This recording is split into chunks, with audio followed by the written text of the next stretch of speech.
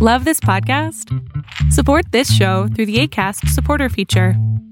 It's up to you how much you give, and there's no regular commitment. Just click the link in the show description to support now.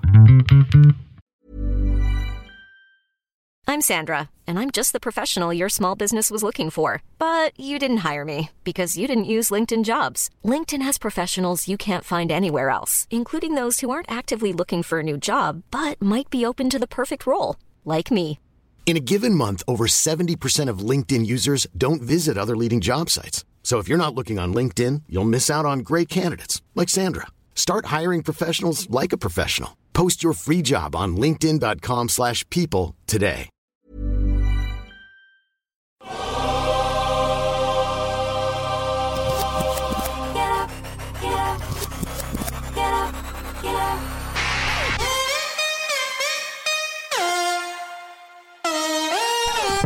Welcome to On the Ball with Rick Bucher. Here's your host. Let's send it over to Rick Bucher. Rick Bucher.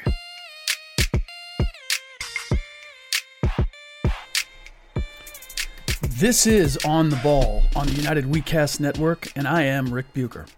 You can see me on FS1, hear me on Fox Sports Radio, and you can read me by ordering the memoir of Brian Grant and his battle with young onset Parkinson's called Rebound.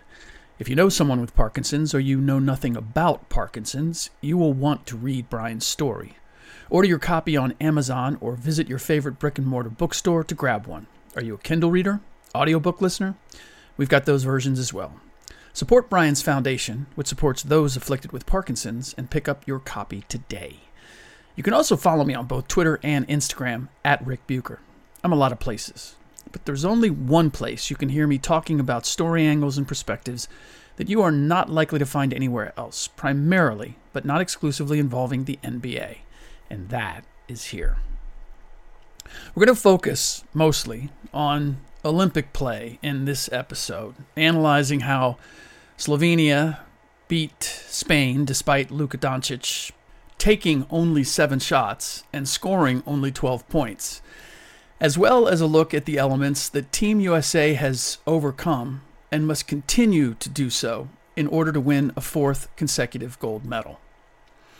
So Team USA qualified for the quarterfinals by beating the Czech Republic 119-84, earning a chance to face France once again, the team that beat them in their Olympic opener of group play, despite Team USA leading by 7 with about 2.5 minutes left, and thanks to a series of errors that I do not expect to see Team USA commit once again. In any case, the Czech game was more competitive than the score would make it appear. The Czechs actually leading after the first quarter by 7, and Team USA needing a big second quarter from Kevin Durant to lead at halftime by 4. The lopsided final score illustrated what separates the teams gunning for the gold and those that aren't or can't, and that is depth. It's also what works against Team USA. Players who play overseas, even the stars, are not nearly as ball dominant as stars in the NBA. They're used to sharing the ball, sharing shots, sharing playmaking duties. That's not how the NBA works.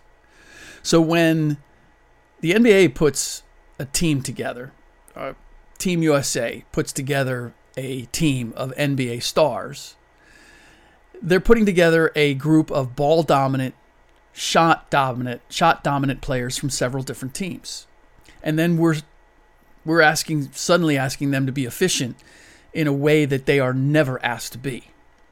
And we're asking them to do it by playing different rules, playing by different rules, a different sized court, and even a different sized ball, which I'm going to get to. When Team USA's depth works, as in multiple guys getting hot, and everyone playing the pressure defense that requires a rotation of fresh legs, there's no one who can compete with Team USA. We've just got too many shot makers, too many long, agile defenders. But it's only fair to point out that it's a vastly different way to go about winning than NBA stars are accustomed to, and it takes some adjustment. It would appear that adjustment is being made. Whether they can stick with it, it remains to be seen. But so far, so good, or so decent. Now, there's one star in particular that is struggling to make the adjustment. However you want to frame it, the Czech Republic got off to a hot start, or Team USA rebounded in the final minutes of the first quarter and then the second. Devin Booker was the reason. I'm baffled at why Coach Greg Popovich is starting him, unless he figures it's the only way to get him minutes and not worry if you're getting good Devin or bad Devin that particular game. Against the Czechs, Pop got bad Devin. Couldn't make a shot, got beat on D, drove into the paint without really knowing what he wanted to do. Booker started the second half as well, but the refs did Team USA a favor, gave him his third foul 38 seconds into the third quarter, and that sent him to the bench. Team USA pulled away while he was out. And then he came back and he joined the party. Booker, of course, gave the refs the stink eye as he went off the court and disputed the early fouls as well. Which brought to mind something I've talked about before, about how an NBA coach who has coached internationally told me that international refs take a certain pleasure in officiating NBA players tougher, making a point of treating them like any other player, or maybe just a little worse than every other player. This, I believe, is why. Because of how NBA players treat them, which is exactly how they treat NBA refs, as if they don't know what they're doing. And when it comes to NBA players playing by international rules, you know who doesn't know what they're doing. NBA players are the ones that are picking it up. Also, international refs are not used to being treated that way. Notice the demeanor of international players when they talk to referees, at least the ones who haven't spent an extended part of their careers in the NBA. It's respectful, questioning, but not confrontational. NBA players are not like that at all with NBA refs. If it's not always combative, it is condescending. Now, I said, perhaps as much as anything, Team USA's biggest strength is its depth. And that creates a wrinkle for guys like Kevin Durant and Damian Lillard and the rest of the volume shooters to overcome. With the game already 8 minutes shorter than an NBA game, and the pace generally slower because most foreign teams are big man dominant, there are nowhere near the same number of shots available, which means less time to find a rhythm. Yet another wrinkle is the distance of the three-point line. It's much closer, which makes everyone assume that it's an easier shot. It is, but with the analytics-heavy NBA, especially over the last 5-10 years, discouraging the long two, NBA players are not used to taking a shot from what is the international three-point distance. And it's just human nature that when you're coming down on the break, you're coming down and you're pulling up at the line. The NBA players have had to break from that. I also believe that's why you don't see as many plays being run for corner threes as you do in the NBA. Because with the court smaller, it's harder to adjust and take that shot at the distance NBA players are used to taking. The international court is not as wide, and the three-point line, obviously, is not as deep. If they're shooting from the arc, from the top, they can simply pull up or square up a little farther off the international arc to shoot the three-point shot that they're used to shooting. In the corners, they'd have to step out of bounds or run the risk of stepping out of bounds if they're not towing the line. What I've never heard talked about much is that the international ball is more than a full inch bigger in circumference than the NBA ball. Now, if you've ever shot both a women's and a men's ball at any level, you know you can feel the difference between them. which is exactly an inch in circumference. The international ball is actually 1.2 inches bigger than the NBA ball. Now, I find the smaller ball much easier to shoot. Greater circumference also means greater weight. Now, that may not be the case because of the material that they use on the international ball, because I've heard some players say the ball feels lighter, which would really be kind of weird, is to have a ball that feels bigger in grip and yet lighter. And I believe that the grip, in part, players talk about it not having the same grip. I think some of that is because of the size of the ball. Obviously, smaller ball, easier to palm, easier to grip, etc. All of which may explain why so many foreign players are inevitably really good shooters when they come to the NBA. Sometimes even better than when they're competing overseas, because they've been playing their whole professional lives with a bigger ball. Now, I don't know if teams or training programs still do it, but I've played in a couple places that had a vastly oversized ball to practice shooting and dribbling with. Obviously, shot had to be more pure in order for the rotation to be straight and for it to go in the basket. And then dribbling was, again, because it was larger than your hands were used to, required a little more concentration, increased the strength of your hands, a bunch of different things. I don't know how well it worked or how useful, but 20 minutes with one of those oversized ball and a regular men's ball felt like a volleyball in my hands. So that is, and obviously NBA players are pros. Generally, all of them are blessed with bigger than average hands. And so the adjustment can be made, but it is clearly an adjustment. And the size of the ball is not talked about much, but I believe it's a considerable factor in what we're seeing. So even when we're on a budget, we still deserve nice things. Quince is a place to scoop up stunning high-end goods for 50 to 80% less than similar brands. They have buttery soft cashmere sweaters starting at $50, luxurious Italian leather bags, and so much more. Plus, Quince only works with factories that use safe, ethical, and responsible manufacturing. Get the high-end goods you'll love without the high price tag with Quince.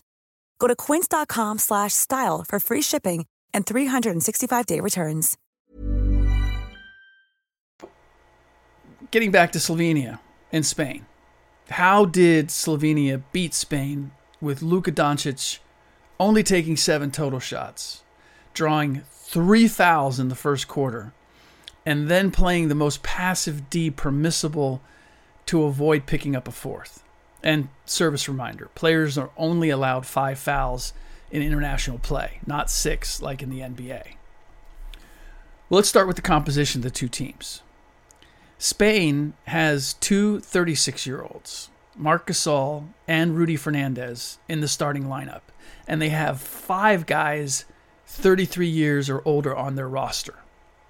One of the under 33 guys is Ricky Rubio, who, for anybody who's seen him play in the NBA, is a very old 30 years old. Compare that to the Slovenian team, which has no one over 32 and only 3 players 30 or older. With Doncic on the floor, the Slovenians play more deliberate, although Doncic, to his credit, is very good about passing ahead anytime there's the opportunity. And against Spain, there was plenty of opportunity. Those young legs were simply beating Spain down the court, and Luka was finding them with 3-quarter passes. When they get into the half court, though, Luka is generally drawing a hard double team and then trying to make a play out of it. It causes them to play more deliberately. When he wasn't in, the Slovenians actually cut Spain's double-digit lead in half. They didn't fast break so much, but they utilized their younger legs to move the ball in the half court at blazing speed and then attack the rim and the offensive glass. All of that resulted in an advantage for the game in free throws, 21-13, and 15-10 in offensive rebounds.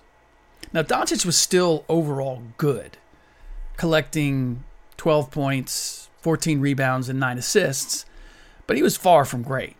Aside from the defense, he was responsible for 5 of Slovenia's 6 missed free throws, and he committed 5 turnovers. Another service reminder here. The NBA rarely double or triple teams. I hear fans and some broadcasters say it in passing all the time when Steph Curry or LeBron or some other star doesn't play well. I'm not saying there aren't times those players are surrounded by 2 or 3 players, but that's exactly the strategy, is to make them play in a crowd. A double team is when you send a second defender and the 2 defenders play that one player so closely they have no chance of guarding anyone else.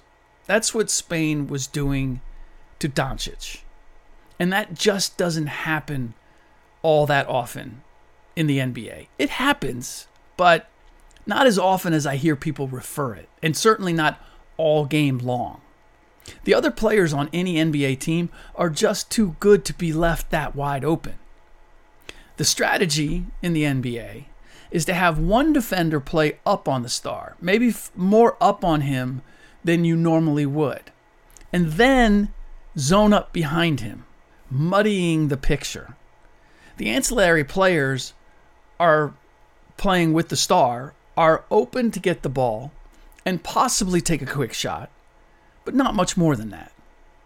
The key for that kind of offense is to get good enough spacing to create cracks in the zone, or time to do more than take a quick shot. 3 more observations watching these Olympic Games. 1, whoever is running the on-screen scoreboard is lightning fast compared to every NBA game scoreboard operator. I'm used to seeing the shot go in and then glancing at the scoreboard to check it to see the points added to the score. In these Olympic Games, the points are up before my eyes can shift from the game to the score. It's just weird. I keep sitting watching the score, waiting for it to change, and then I realize, oh, it already changed. I don't know. Throws me off a little bit. Second observation. NBC must have spent all their money on luring Maria Taylor away from ESPN. Because as far as their basketball coverage is concerned, they are using some cut-rate talent. I couldn't find the name of the broadcaster who handled the Spain-Slovenia game. NBC apparently couldn't afford a color commentator or sideline reporter to join him. But, well, let's just be diplomatic and say, as Joe Namath might, he was struggling. On one breakaway, Ricky Rubio fed Victor Clave for a dunk. Only the broadcaster said that Rubio fed Marc Gasol, who is at least 4 inches and 40 pounds bigger than Clave. The broadcaster then waxed poetic about the chemistry between Gasol and Rubio, even as they showed a replay of the basket where Clave's number 10 was clearly visible.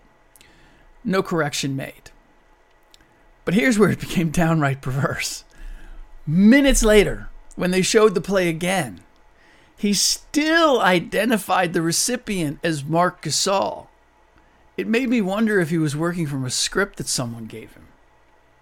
There were a series of other mistakes that were equally mind-boggling. Doncic's first foul was on Marc Gasol, notable because he bloodied Gasol's lip. Then his next 2 were offensive fouls, which was part of Spain's strategy, which was to drive Doncic into a second defender parked just above the restricted circle. But the broadcaster couldn't remember that first foul, as notable as it was, because he had to talk about Marc going off because his lip wouldn't stop bleeding. They had to stop play in order for him to get that taken care of. And yet the broadcaster says, I believe all 3 fouls were offensive.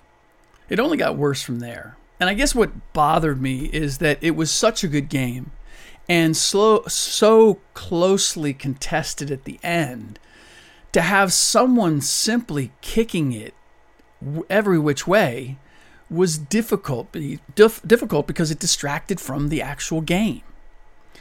In the final minute, less than a minute left, the ball went off of Marc Gasol's foot and out of bounds underneath Spain's basket, with Slovenia holding a 1-point lead. The referees initially called it Spain's ball, thinking it had gone off of Slovenia big man Mike Tobey.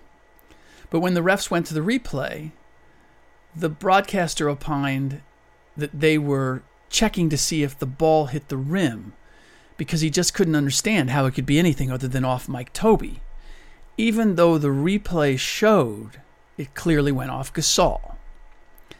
And checking the rim really made no sense. But then he also had something else that made no sense about 10 seconds earlier when Slovenia committed an inadvertent foul. And he said that Slovenia was forced to foul, leading by 1 and 65 seconds left to play. Make it make sense.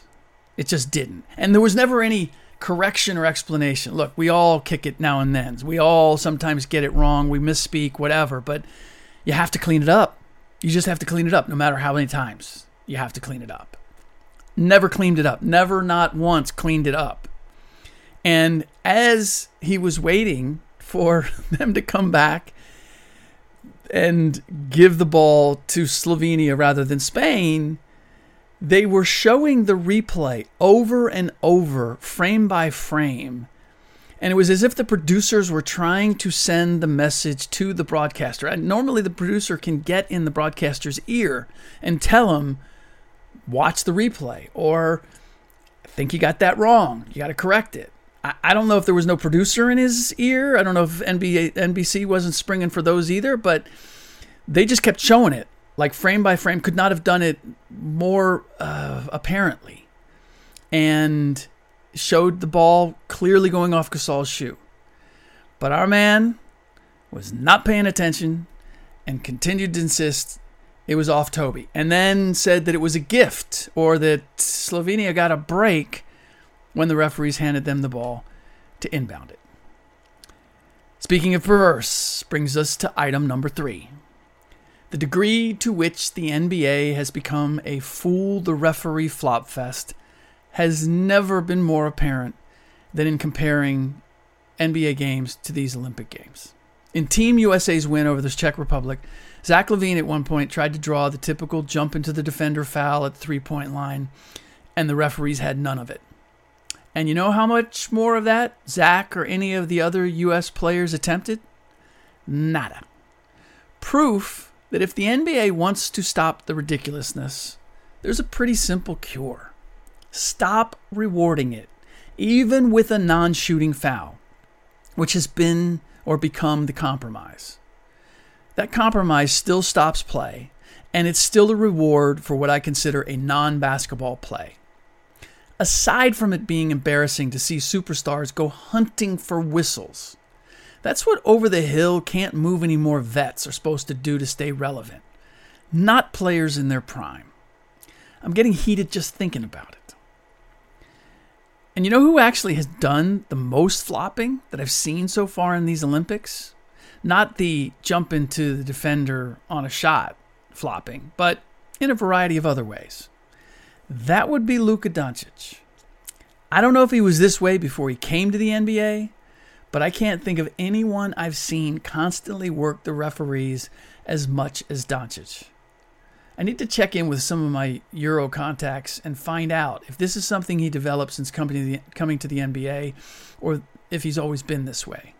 Whatever the case, he's apparently decided to take it with him wherever he goes. All right, that does it for this episode of On the Ball on the United WeCast Network. I know I kind of jumped around a little bit. I hope that it was still informative and that there was enough flow, that I wasn't as distracting as our broadcaster for Spain, Slovenia. Let me know if I was. Let me know if that was the pot calling the kettle black, as they say. Don't forget, rate and review the show on iTunes or wherever you get your podcasts. You guys have been doing a steady job of that, and it is very much appreciated. I love hearing from you, and I love hearing what you have to think. Would love to hear if there's certain subjects that you'd like me to get into, particularly during the off season here. So let me know. In the next podcast, I believe we're going to look into the Kyle Lowry carousel because it is continuing. Miami, New Orleans, Dallas. Where will the roulette wheel stop? The latest indication is Miami. But as one GM texted me, I don't think anyone knows what Kyle is going to do. Well, I hope to prove him wrong in the next podcast. We'll see. In the meantime, as always, thanks for listening.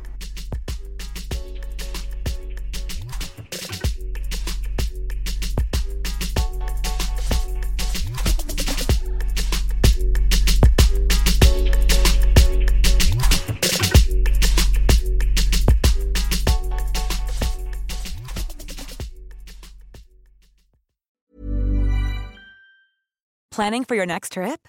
Elevate your travel style with Quince. Quince has all the jet-setting essentials you'll want for your next getaway, like European linen, premium luggage options, buttery soft Italian leather bags, and so much more. And is all priced at 50 to 80% less than similar brands.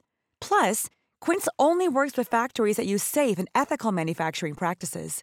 Pack your bags with high-quality essentials you'll be wearing for vacations to come with Quince. Go to quince.com/pack for free shipping and 365-day returns.